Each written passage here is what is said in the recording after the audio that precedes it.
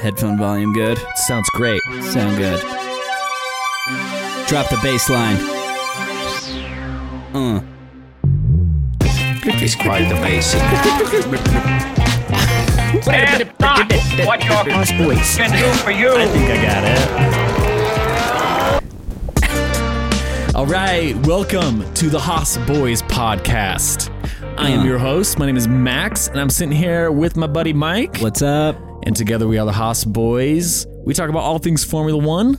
We're based in the US of A, and we're going to get into a bunch of it today. Because what? That was a rhyme.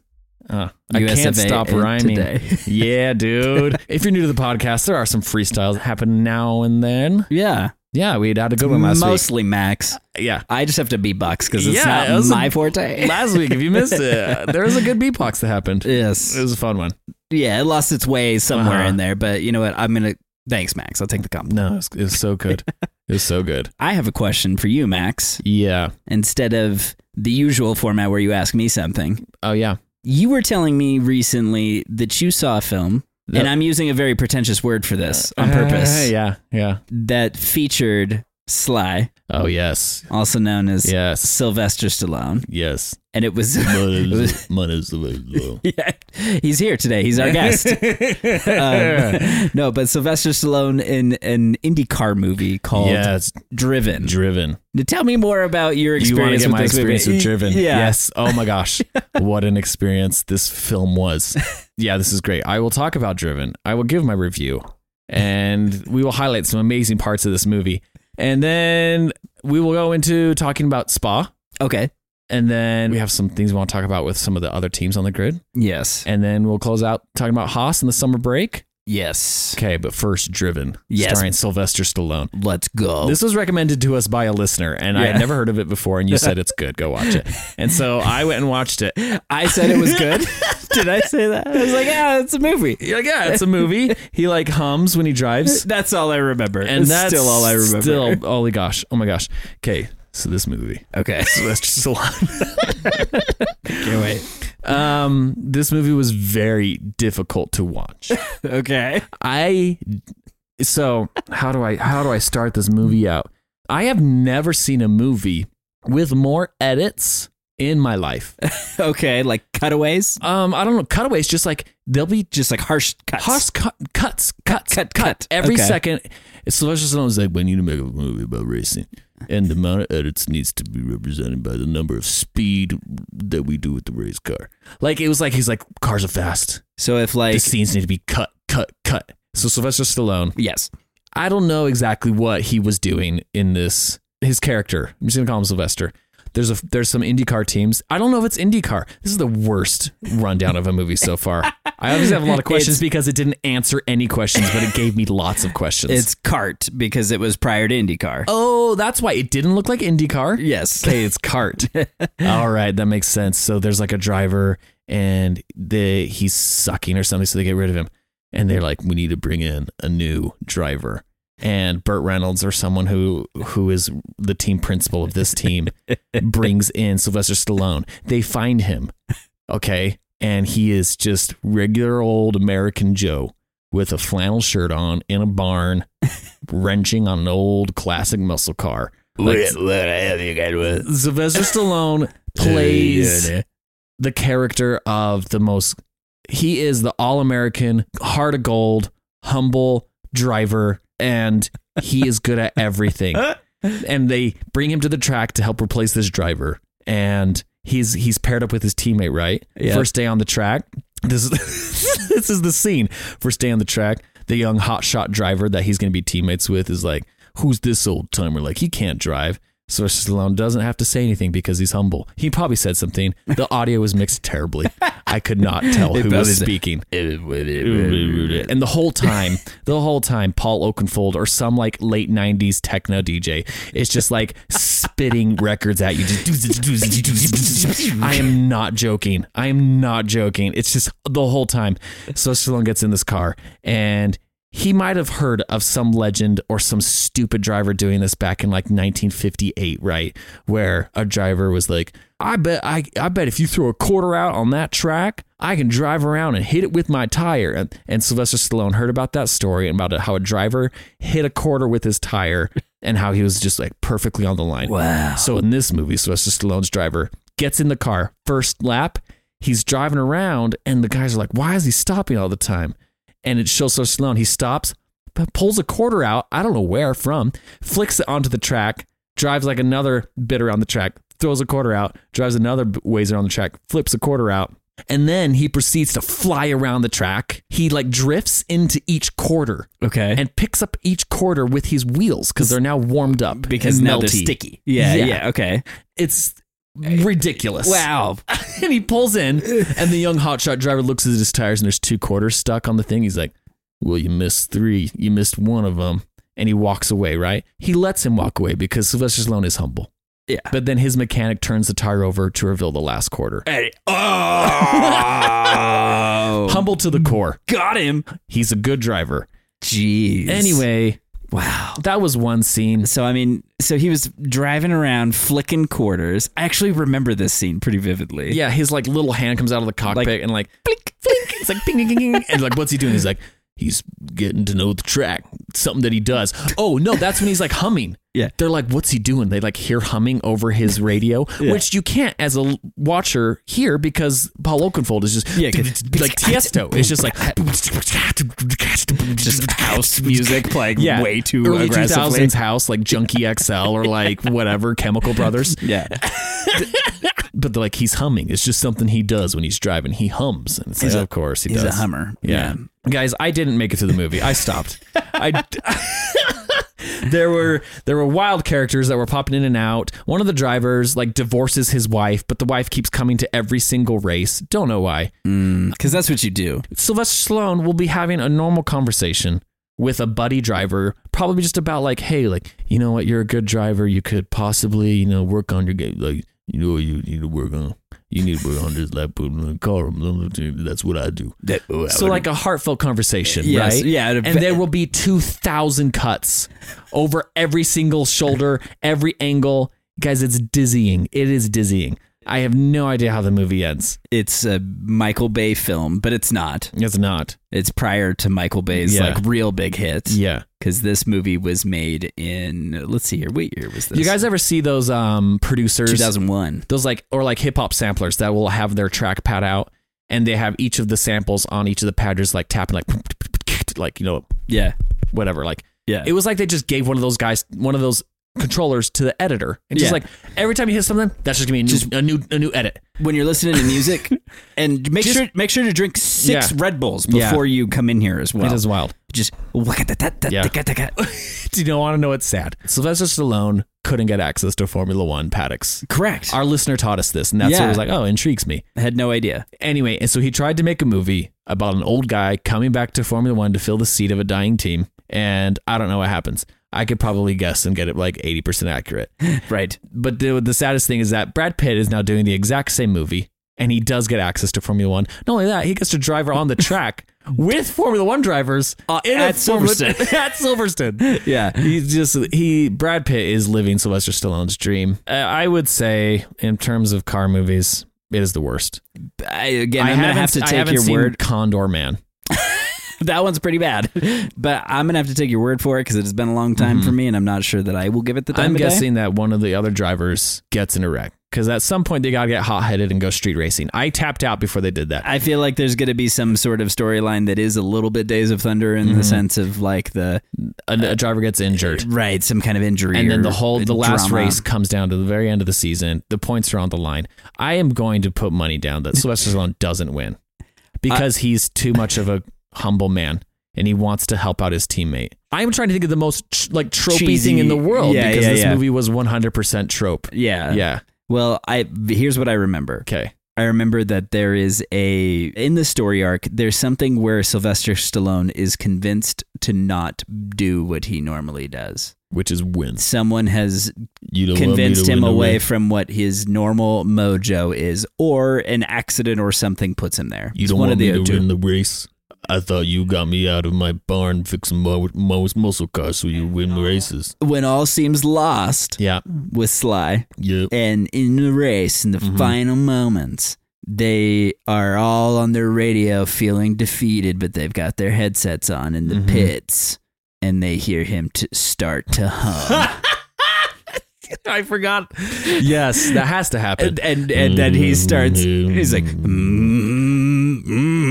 and then all of nowhere, the car just like, he's just like passing everybody. That's what I remember.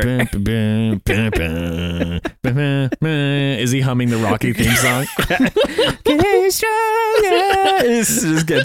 It starts like singing it too. No, that's not what I remember, but I do remember that that's at least at some point at the end of the movie that takes place. Man, I am very happy that this was recommended to me. Yes. Thank you to By a a listener. listener. Yeah, I forget which one, but thank you to a listener who wrote in and told me to check out Driven. I honestly think if you were to find that footage and just re-edit it and take out take out the Euro trash house music from 1999, you would have a story that you could follow. Yeah, it was wild. It was directed by the same guy who did Cliffhanger.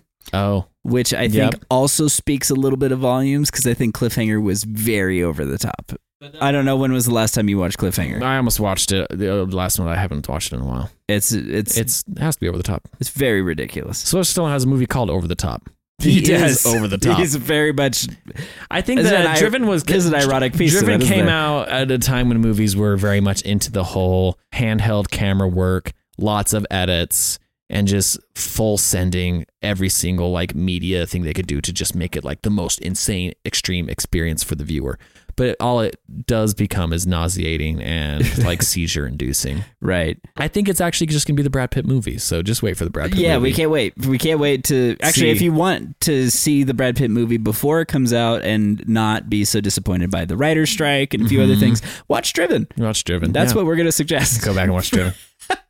Let's shift gears. Get away from Driven. Let's move on. Thank you for listening to me review Driven. 2 stars out of 10. 2 out of 10. Yeah. Shifting gears, going into the race that just happened this last weekend. Yo. This International Spa-Francorchamps Grand Prix. Yes. I threw Belgium. in international and I made up the second name.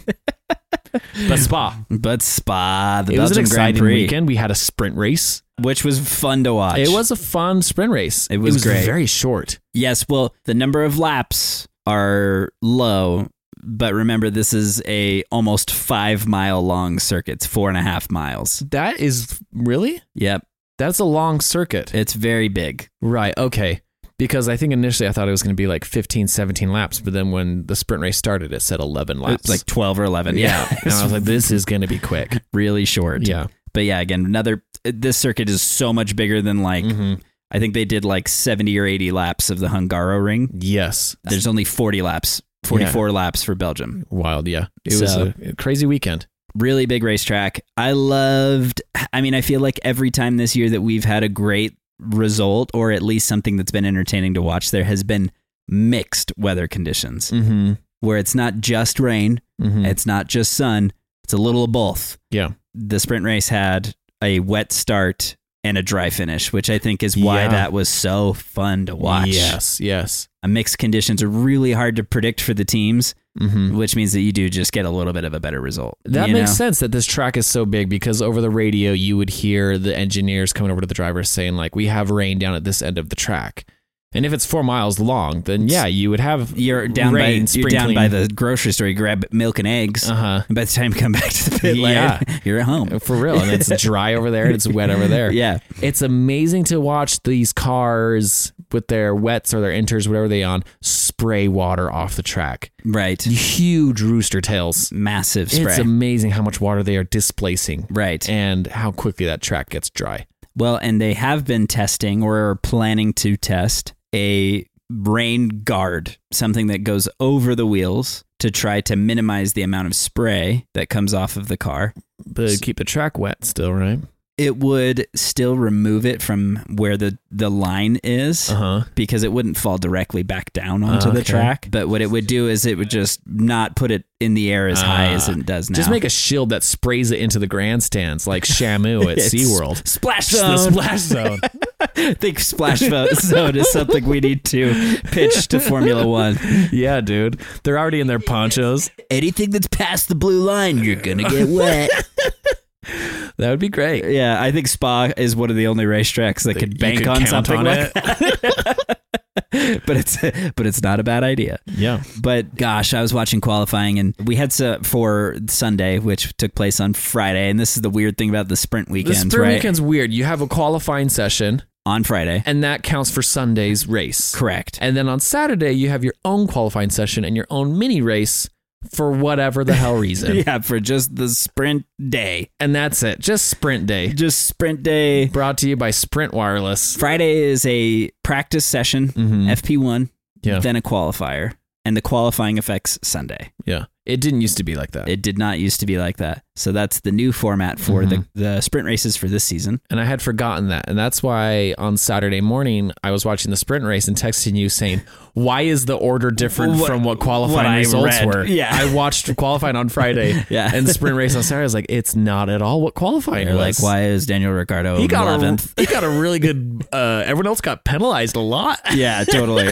Yeah. I felt like what was interesting, and I'm not just saying this as a Daniel Ricciardo fan, but as somebody who's like genuinely like, I'm interested in his results, obviously, but I was so surprised that they were punishing for track limits in wet conditions during qualifying. I felt like I'm like, of all the times to maybe be a little bit flexible here, maybe during rain sessions, track limits aren't as harsh to be like, deleted lap, you're out of here. Yeah, he qualified real well, but he just went out the line a little bit. Heading up a Rouge, he hit the bump at the bottom of the hill, which I talked about last week. Yes. And got out of shape as he came up the hill, and so he went all four wheels past the white line coming over Radeon.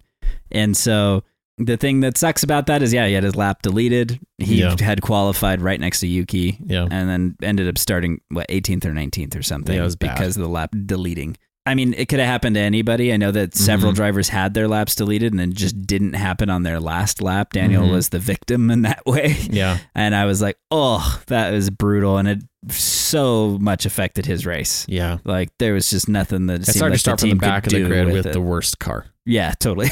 It's tough. But Daniel Ricciardo still sprint race and on the Grand Prix. I was texting you. He makes that slow car look competitive. Decent. Yeah, totally. And that's amazing. Whereas the flip side of that, Sergio Perez is making the fastest car on the grid looks like the slowest. Look like it's a handful. Yes. And uncontrollable. Yeah, so not a good day for Sergio Perez. I mean, he finished second, which in the sprint race. In the sprint race, he had a bad race. It's hard when there's two races in one weekend to remember which was which. Lewis put a hole in the side pod of the sprint race.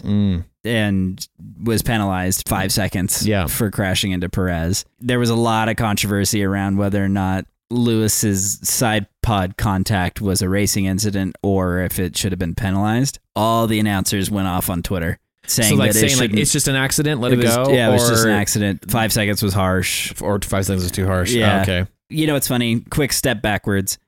We've talked about Lewis and Max and crashing and whatever a lot in the past. Yeah. Something that's really funny to me, and I'm going to just say it out here on record. Yeah. Lewis has a really bad track record of being able to pass someone clean. Okay. He is a really bad passer.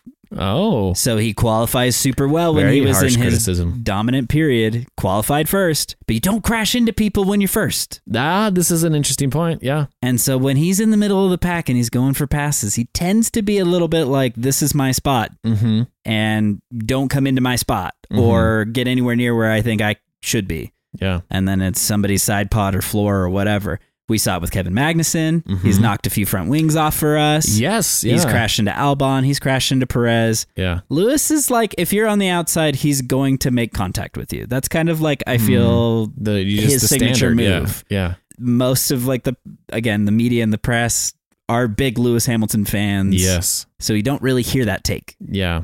But that's something that I've noticed. It's just maybe a harsh reality. Yeah. He just is not great at passing people on the outside. Or maybe just look at the numbers and then make up your own mind. Yeah. There's the moments. There's statistics. You can look them up for the number of times he's crashed into people. He is innocent every single time. He has never done anything wrong in his entire life. Never once. This is all very coincidental. But that was pretty interesting. Then the sprint race was entertaining to watch, mixed conditions. Lewis running into Perez, tons of drama there. But also Piastri gets second. Like he finished second. Good job for Piastri. I'm like, this guy and his wet blanket attitude.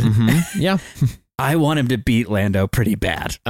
And so when he gets a second place and Lando doesn't, Yes. I am filled with joy. And I think that because Daniel's back on the grid, I'm less annoyed by Oscar Piastri. We're less annoyed for sure. And it's funny, I also saw a little news thing the other day, and it was like, first time 2 Australians have been on the grid at the same time since Mark Webber and Daniel Ricciardo, blah, blah, blah. And I was like, you guys keep leaving out Valtteri Bottas, and I'm getting offended for him. Yeah. At this point, it's not he is fair. Australian. He's freaking converted, okay? Yeah, totally. So, and the fact that like Daniel Ricciardo, he's not in the best car, right. but he has a bright future, Right. a bright possibility moving forward. That now it's allowed me to not be so mad at Oscar. It's hard to hold it's hard to hold a grudge against Oscar when he's putting in good performances. Yeah. And we saw how how much of a torture victim Daniel was coming out of McLaren. Right. And Christian Horner just welcomed him back in. Right. McLaren wasn't the fit for Daniel Ricciardo. Right. And it's okay that Piastri is in that. Yeah, seat. and he's it's funny, I was having a conversation with my wife about Piastri finishing second and how I was impressed, and she was like, "Sorry, what is his name?" And I was like, no one knows. I was like, Honestly, Oscar no one knows. Piastri. And she was like, what? Yeah. And I was dying. And she was like, why is this so funny to you? And I'm like, apparently this is like a disease. Like his name is it took hard me a for couple people months to learn it. It is wild. But no, Oswald Piastri is a very hard name to remember. Totally. He does have a very different accent than Daniel. And you and I both lived in Australia. Yeah. So like we can recognize it. And his is very bogan. His is like Oscar's is very like, I think it's just Melbourne, like Victoria people. is it? Like maybe. But he's just like, oh yeah. Oh It's yeah, I drive the car. short. Yeah. Oh, I like the paddock. I drive the car. McLaren's a good team. Whereas Daniel's like very surfer, classic Aussie. He's just classic bro Aussie, that what you would think of with a fun Australian. Totally. But Oscar's is I would think very bogan. Totally. Yeah, and I think it's maybe it's even just a little bit of that like move to England thing and then being into cricket.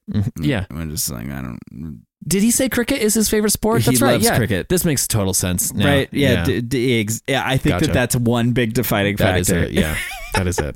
So That's anyways, hilarious. now that we've established the different Australians. And now that we've talked about the sprint race and Oswald winning second place. Yes. And Pierre Gasly got third. Yeah. See that was a fun podium. Very Right. unexpected. We haven't seen such shakeups on the podium. No. And to see Alpine perform on such a dark weekend for them was actually kind of a good thing. But we're going to get into Alpine later because like you said, they had some insane things happening. This was a pretty rough weekend for them. So we will come back around to that. This weekend's hard to even put into a format for us. This is what a sprint race does to you.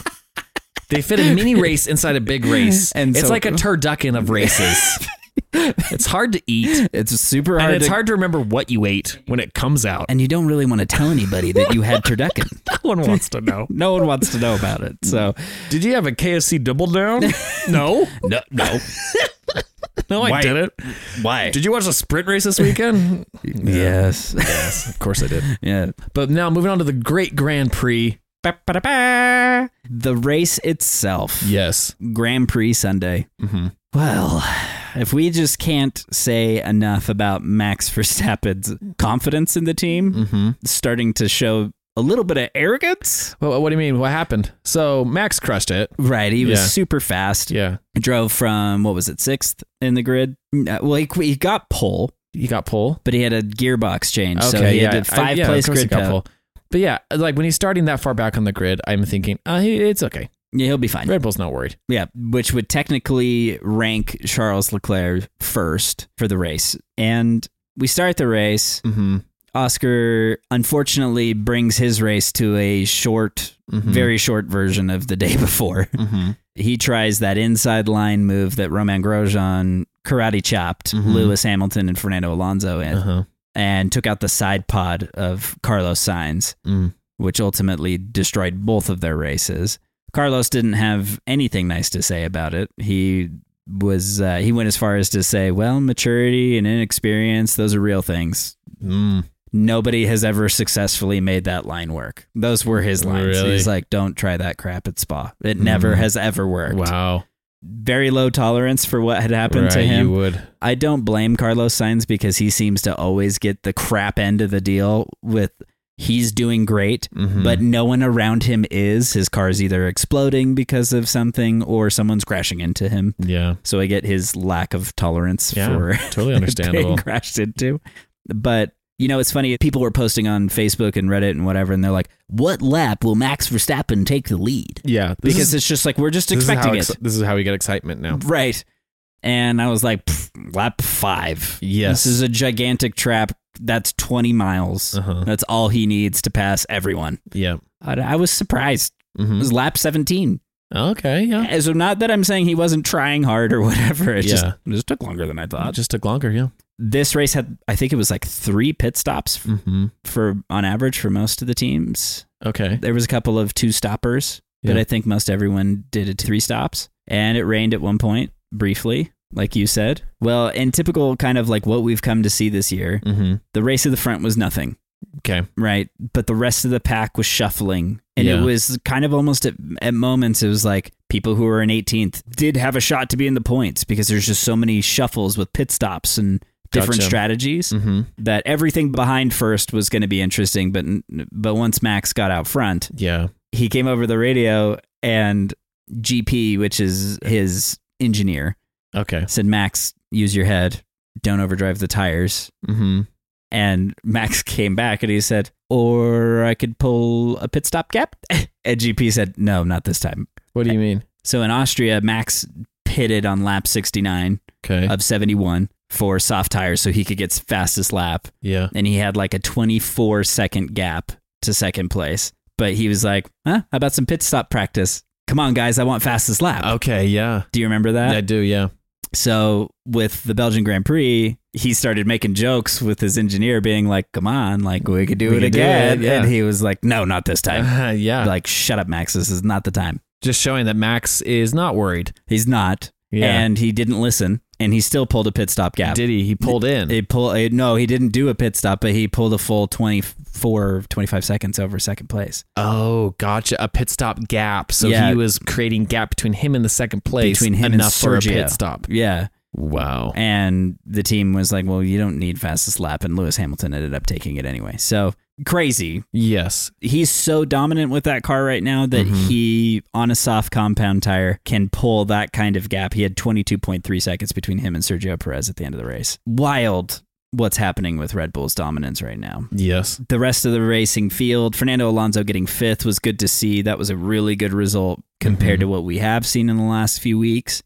Charles Leclerc getting on the podium was awesome. Just felt good to have a Ferrari up there again. Yep. Lewis finished 4th, George Russell 6th, Lando Norris in 7th. How did our Haas boys do? Well, Kevin Magnussen finished 15th, which that might sound like a disappointment, but compared to several weeks of kind of finishing DNF he's been at the back, really struggling at the back, 15th was actually a really solid finish for him. And Hülkenberg finished 18th, but there was also some strategy things that didn't really work out in his favor. Hey, we got to take those risks sometimes. Yeah, definitely. We're going to talk about Haas later on, about potential upgrades after the summer break. So hopefully we see some improvements. Totally. We've been saying that for a while, but yeah, it goes up and down.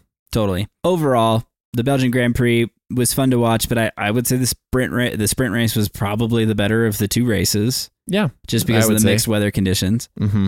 But it was shorter, still, more exciting. Yeah, but still a very fun event this weekend. I think that following the summer break, everyone will come back a little bit more rejuvenated. Hopefully a couple more upgrades and some opportunities for bringing the field closer together. Sweet. That was a good race. Well, let's move on. I think we've teased a few things. We want to talk about Alpine. Yes. And then maybe some Red Bull stuff. But let's get into Alpine. They had a shakeup this week.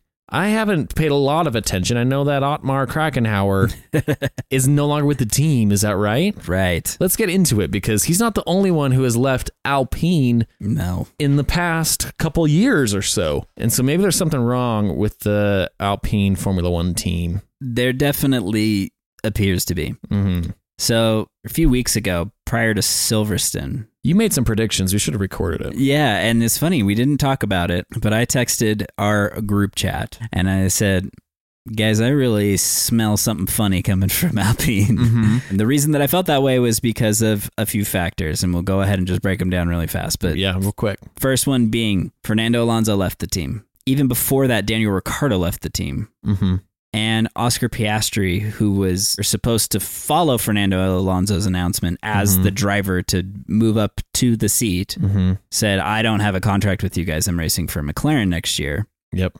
Then the team that Fernando Alonso goes to, Aston Martin, suddenly is second fastest car at the beginning of the season. Oscar Piastri goes to McLaren. They struggle, but by Silverstone has leapfrogged Alpine, is now second fastest car. And the two drivers that you've lost are now performing better than your team. Right. And your team hasn't found the silver bullet that these two teams that were behind you last year have now found. Yeah, that doesn't look good. It's definitely looking pretty rough. Pretty rough in terms of what you've managed to do with your ex-drivers and your own car. Definitely. Yeah. Now, the thing about Formula One and whatever is we know that it takes time to even recruit and for people to leave their job and then to be able to be a member of the team. Formula One's one of those sports where contracts are in place and where drivers, these are a little bit loose. It's just ink on paper to them. They just rip them up and do whatever they want. Yeah. For the layman, that is not the case. They say and even so, Alpine, formerly Renault, right, has been around for a while. For a long time. They won championships with Fernando. They've been around it for ages. For ages. The expectation of team principals to deliver in such a small window, and not just team principals, but drivers who are helping develop car and all that stuff, you can't just expect instant results. Everyone in Formula One will tell you it's not possible. You've heard me say it when we talk about Haas and the big picture goals and how we get there, and it's not going to be an overnight thing. McLaren hired Rob Marshall from Red Bull, and he's on air quotes, garden leave is what they call it. Okay. From Red Bull for the remainder of the year since the announcement was made. Oh, wow. So although they have hired him, he has to sit at home for the rest of the year, not working for McLaren, and has to take the rest of his paycheck or whatever. But Red Bull doesn't want him anywhere near their tech, their software, or any data. So that way he doesn't give any secrets away to McLaren. Weird. That type of tactic exists throughout the entire paddock, up and down the garage. You have people who are being hired from other teams, but they're being forced to be sidelined until their contract is up, and then they can start working with the next team. Yeah, weird. All that as an example to say you can't expect someone to just join a team immediately, A, and B, to be able to get a result right away. Otmar Schaffenauer has made some moves to hire some people to Alpine, and they haven't even started. Oh my gosh, are you serious? And Otmar's gone.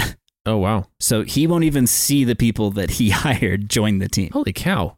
So here is the rap sheet. I was going to say, who has left Alpine? Since 2018. Starting with Otmar Schaffenauer. Or I'm going to work backwards. You might remember a backwards, man. So starting most recent? Starting from the one from the furthest back. Okay. You might remember a guy named Cyril Abiteboul. Cyril. He was, if you watch Drive to 5, he is the Frenchman over Renault who loves Daniel. Yes. That's the best way to describe him. Honestly, he loves Daniel Ricciardo so much. Huge fan of Daniel. Cyril was let go by the team. Okay, Cyril. Chopped. Followed by him, someone named Marcin Budkowski was Mike Wachowski. was executive director, but interim team principal. He only lasted a year, 2021. Done. Nick Chester, technical director, gone. Bob Belt, chief technical officer. These are all gone. Big titles. Yeah, they're not. These aren't just like this isn't just race engineer. Mailroom, garbage collector. No, I don't know if I'm saying this right. Peter Machin or Mackin. Okay. Head of aerodynamics. Axed. Gone. Remy Taffin, engine chief. Gone. Laurent Rossi, who is the most recent CEO, was let go after Silverstone. Oh. The CEO. The CEO of Alpine was let go. He was moved to a special projects division, in air quotes. Okay, yeah. And just to put it into context as well, they hired the new CEO, or they moved him into that role. And what is that, 2 weeks later, they let Otmar go? Okay. So after 2 or 3 weeks, This guy's He's already handing out pink slips. Yeah. Pat Fry, who is the chief technical officer, is going to Williams. So he had quit before this happened. Still. Alan Permain is by far the most heartbreaking one of these. Who is this guy? He is the sporting director, and he has worked for the team for 34 years. Still, maybe he sucks. Maybe he sucks. Okay, but that kind of track record, you wouldn't suck. Yeah. You know, you wouldn't work on an F1 team for 30 years. Yeah. You know, and then last but not least, Otmar Schaffenauer. There's one person that I left off that list. Yes, it is Alain Prost, the classic. What'd you call him? The professor. The former F1 driver. He seems to know what he's doing, and he was let go in 2021. So his role, former Formula One driver, champion. What was his role? He was executive director. He was on the board. Gosh, this organization seems insanely toxic. Insane. What's going on? Why? Are the people being let go the problem? Is the owners the problem? I think it's the lack of patience is the problem. There's definitely a board of directors because Renault and Alpine is a massive car company. Yes, they're huge. And there's a lot of passion and money in this sport. Yep. But I think that they're lacking the understanding of time and leadership and structure to be able to get it across the finish line. Yep. I think they expect the results as quickly as a McLaren has been. Gotcha. Or an Aston Martin. Huh. And if you're chucking out technical directors and chief engineers and stuff, then it's like you're almost starting at square one every single year because the guy has to do a whole new job again. And it's an all new process with a new person. Yeah. I mean, do we blame Ryan Reynolds? He is an investor at Alpine. Right. Is he making these decisions? But that's part of what having so many investors, so many board of directors, so many people who have a say or a voice of any kind is the recipe for disaster in F1 team. Basically, what I think that you're doing is that it's like you have to trust that the leader that you've put in place has a method. Yeah. And that leader is going to find a driver, back that driver, and the team's going to back that driver. Right. And that they're going to build towards a world championship. And here's something that we have talked about in the past in terms of Mercedes, love them or hate them. That team functions as one well-oiled unit. Right. They are completely in sync with each other. Like Lewis Hamilton, we make fun of him for always giving shout outs to the factory or whatever, but they are all one person pretty much. Right. From the driver to the engineers to the team principal to the owners.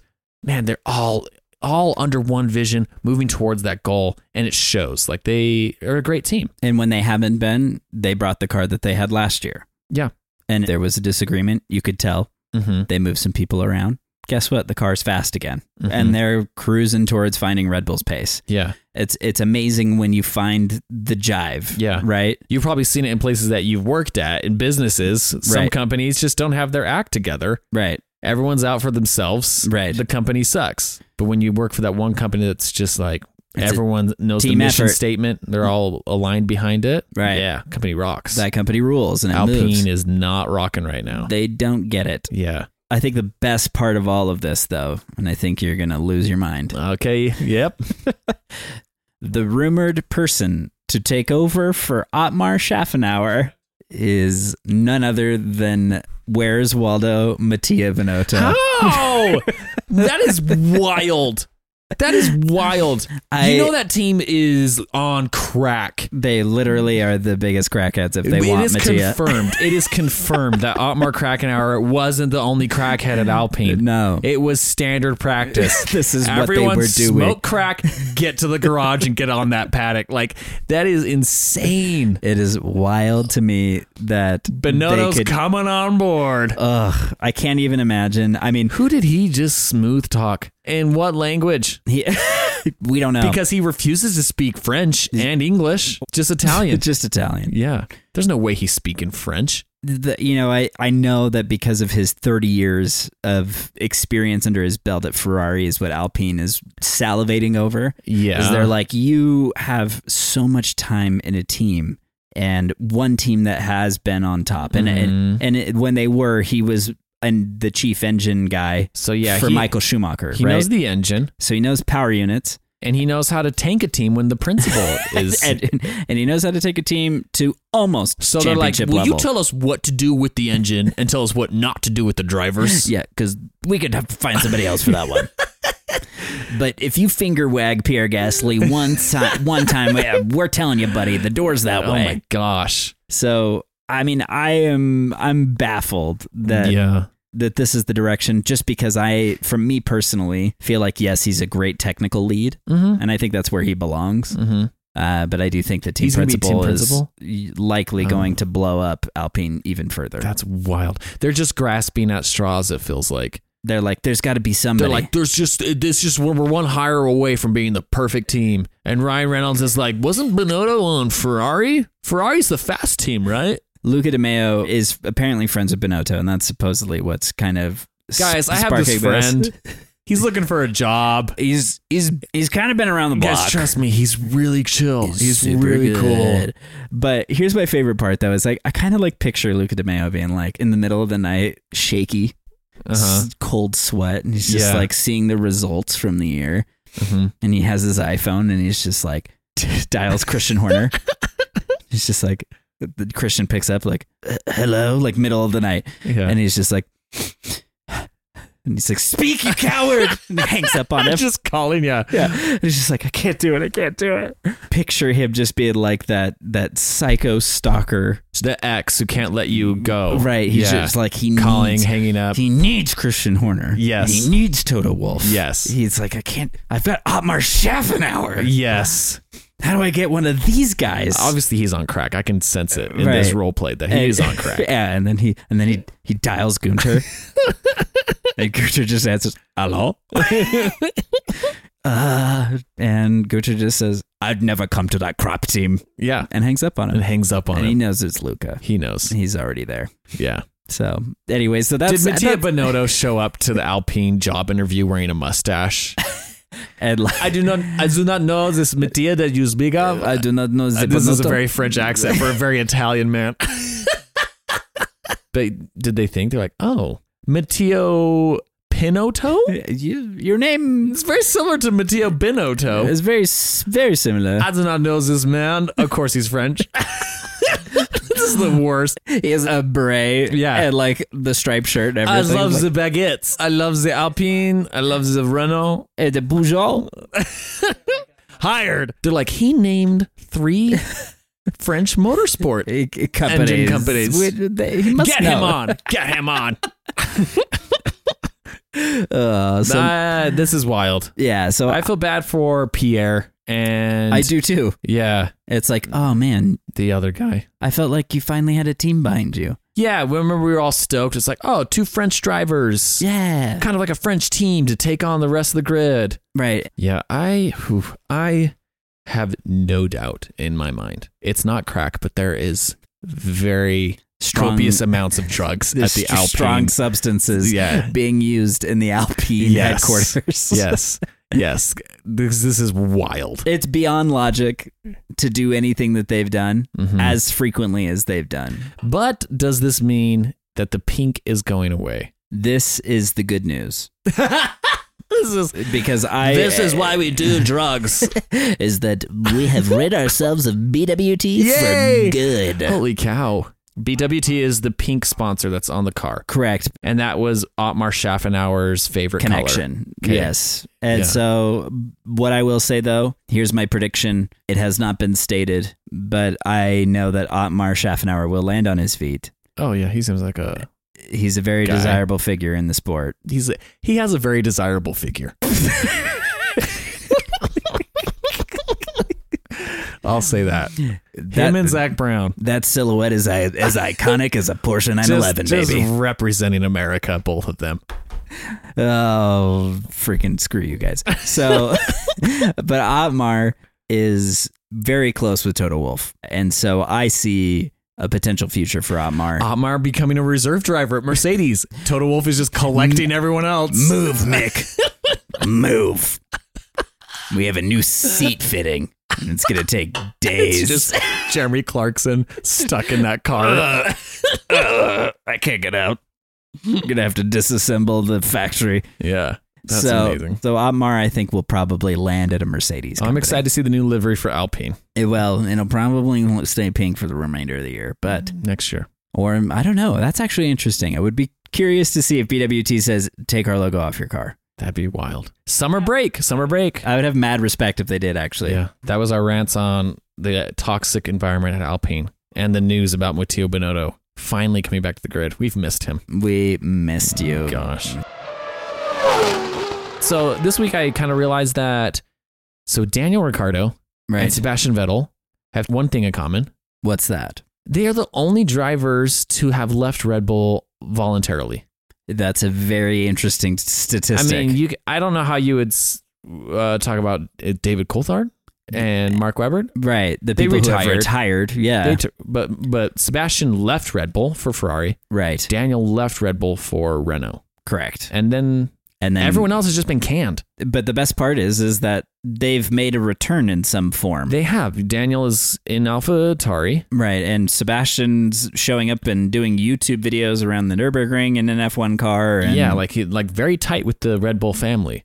So very interesting point. Oh, because they were the ones to break up with Red Bull. Red Bull's obsessed with them. Right. Kind of like if you're the one to break up with a girl or a boy. Right. Then that person's then obsessed with you. Yeah, because they feel like, oh my gosh, I just want the one that got away. And then when they're back, you're like, oh yeah. Well, I mean, maybe there's some truth to that. I will say I feel like the Red Bull group does a better job of getting loyalty out of their people. I think that that's something that Alpine obviously clearly didn't figure out with Oscar Piastri. Right. Okay. Yeah. And Red Bull seems to have some kind of lineage, some kind of feeling of like Alex Albon is racing for Williams, a Mercedes team, but all last year had Red Bull on his helmet, even though he was on a team that was the enemy. Interesting. You know? Has anyone ever just like left Ferrari because they were sick of it?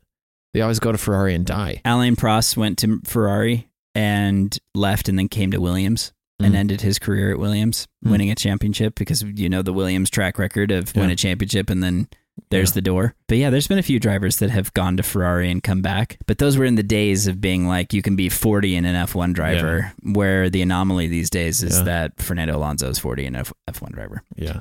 It was much more common in Nigel Mansell's day. Yeah. You know, interesting to think about. Definitely super interesting. And something that I wanted to actually kind of tag on to that is the culture that they've built that is like this winning culture that doesn't seem to exude the same type of character. Mm-hmm. It was interesting because I heard Tom Clarkson say this, and it was kind of echoing a similar thought that I had when we were talking about how Max isn't the dirtbag villain that we kind of make him out to be sometimes. Mm-hmm. Something that we haven't really addressed, but we can quickly address on the podcast is that you might have heard us make a reference to a certain driver and a certain private jet. Yeah. And a certain use of its lavatory. Yes. Or the restroom. Pooping in the old Hamilton toilet. And so the rumor is that Lewis Hamilton's pilot used the bathroom on the airplane that belongs to Lewis, and that he was almost fired for doing so once Lewis found out. Obviously, that kind of behavior would bring out a rumor. Because then he did it to a girl who came to his apartment. Did he really? Yeah, there's more to the stories. Where there was more? Yeah. I had no idea. Where like, I think it was a journalist doing a story on Lewis, went to his apartment and used the bathroom. And then when she came out, he gave her a talking to, like, you're not supposed to do that. Like this is my toilet. Yeah, do not do that. And so... Anyway, what were you saying? So basically, I needed to set that up. Yeah. To explain the difference between a good person and a bad person. A Max Verstappen and a Lewis Hamilton. Lewis is a very typical Formula One world champion. Yeah. He's a mega star. Yeah. He's a don't use this bathroom level of celebrity. Ground rules for weird things. Okay, yeah. Type of individual. Yeah. Sebastian wasn't really that guy, but he was such a success at such a young age and whatever, kind of the first to ever do it, that I think that he kind of exuded a little bit of that same stardom level that Lewis has. But Max is the dude who's giving Daniel and Lando a ride to the track on his private jet. Yeah. He's never not invited drivers to ride on his private plane. And he always seems to be... So you're making a case that Max Verstappen is kind of a nice guy. He's kind of a normal guy. Kind of a normal guy. And Tom Clarkson used a story today to describe this situation where after the press media gathering for Spa, he noticed that Sergio Perez left his water bottle. So Tom went over and grabbed it and was walking through the paddock with it. And Max saw Tom holding a drink bottle that was a Red Bull drink bottle. And he said, what are you doing with one of our drink bottles? Yeah. And he said, oh, Sergio left his drink bottle, so I was going to take it back to him. Mm-hmm. And Max says, I'll take it, and grabbed it from him and took it to Sergio. Yeah. And Tom's like stunned that the current guy who's beating everybody, but also a former 2-time champion now, is that behavior. Yeah, just helpful. Yeah, like, oh yeah, I'll take that to Sergio. Just like, whatever. Yeah, no big deal. On the way. Whereas like Lewis would never take George Russell his water Lewis bottle. is late for like a new fashion fitting from Louis Vuitton. Right. So the character differences are something that I think that's where Max Verstappen doesn't feel as villainous. Mm-hmm. I know he's dominant and like he's got a this little is an bit interesting take, Mike. He's got a little bit of arrogance to him, sure, and being like, let's do a pit stop. But it's also kind of like, that's comical. Yeah. You know. Interesting. So maybe he's not the villain. Maybe he's not as bad. I mean, Joss is for sure. Like Joss Verstappen's the villain. But not Max. It's Luke and Darth Vader. It is. Okay. Totally. All right. Last little thing we want to cover for the night is Haas's upgrades in the summer break. Yes. Summer break is just what it is. It's a summer break. We have about 3 weeks where we don't have any races, and then we come back strong with the Dutch Grand Prix, but that will be on August 25th through 27th. So we have a couple weeks without it. I think from what I understand, Mike, is that teams use this time to upgrade their car. This is normally when we see big upgrades. They come back and teams have like improved in their performance, or maybe not. But yeah, what else is, I mean, drivers will go around the world and hang out. Yeah, there's definitely some time off that's much needed. Mm-hmm. Because the holidays are such a busy period for Formula One teams. They have to build the car for next year. They have to wind tunnel test. They do a lot of things during the holiday season. Mm-hmm. So Christmas is not a great time to be an F1 employee. The summer break is a forced FIA thing. It's a regulation, is a rule that they have to be closed for at least 14 days. Okay. This freezes anything that is a development. Oh. So no teams are allowed to actually work on anything like that. Oh, so I was wrong. But some of the things can go forward. So say you have a planned upgrade or whatever, then like if you can have somehow a week after the summer break is taking place where you can make those parts and have them to the track, then that works. Yeah. But the only people who are allowed to do anything during the break are the legal team, marketing, and finance. Okay. And those are the only 3 teams that can work during the summer break. Gotcha. But it is a mandatory 14-day shutdown, and just so people see their families. Gotcha. Yeah. And actually have a breath for a moment. Interesting. Okay. So that's a good rundown of what the summer break is. Yep. What can we expect from Haas coming back? I feel like we've been waiting for some changes. Yeah. So Gunter was recently approached this weekend, actually, about whether or not Haas has given up on 2023 and starting to focus on next year's car. Okay. Which is totally an option for a lot of these teams on how they disperse the budget and whatever. Yeah. And Gunter has said that their focus is still on 23 because 23 still affects 24. Yes. The regulations are the same next year. So if they continue to develop this year's car, that will still spill into next year's car. And why not try and win more points so that you can hopefully get higher in the standings and get more money. And get more money in return. Yeah. Right. So upgrades for this season and the development plan is still on course. So they haven't changed anything. And they're still just trying to make a bigger difference. Kevin Magnussen said that they're starting to get a little bit of a grip on where they think they can improve and how the car can get better. But he does think that there are still some tough races ahead since the car hasn't really dialed those in. But they just need to be patient. They need to keep soldiering on and trying to get as many points as they can when those opportunities arise. Cool. Very cool. Well, we have too long before we can watch another race. We have the endless summer break, as I call it. Maybe that's why they gave us 2 races last weekend. Yeah, a turducken of races. A turducken. They want to send us into hibernation full. Exactly. So we have 3 races to chill, hang out, maybe watch an IndyCar race in the meantime. Find some other motorsport to keep us satisfied. But then we're back at it. Anyway, so thanks for that rundown, Mike. Yeah. Share us, like us, subscribe, and then send us questions. Yeah, we love questions. We look forward to coming back to you after the summer break with some super duper fun news. Super duper fun news. That is true. Yep. We have a lot coming down the pipe, and it's coming down right after summer break, so stay tuned. We are stoked about it. We're excited to have you guys along for the ride. All right. Haas Boys, out.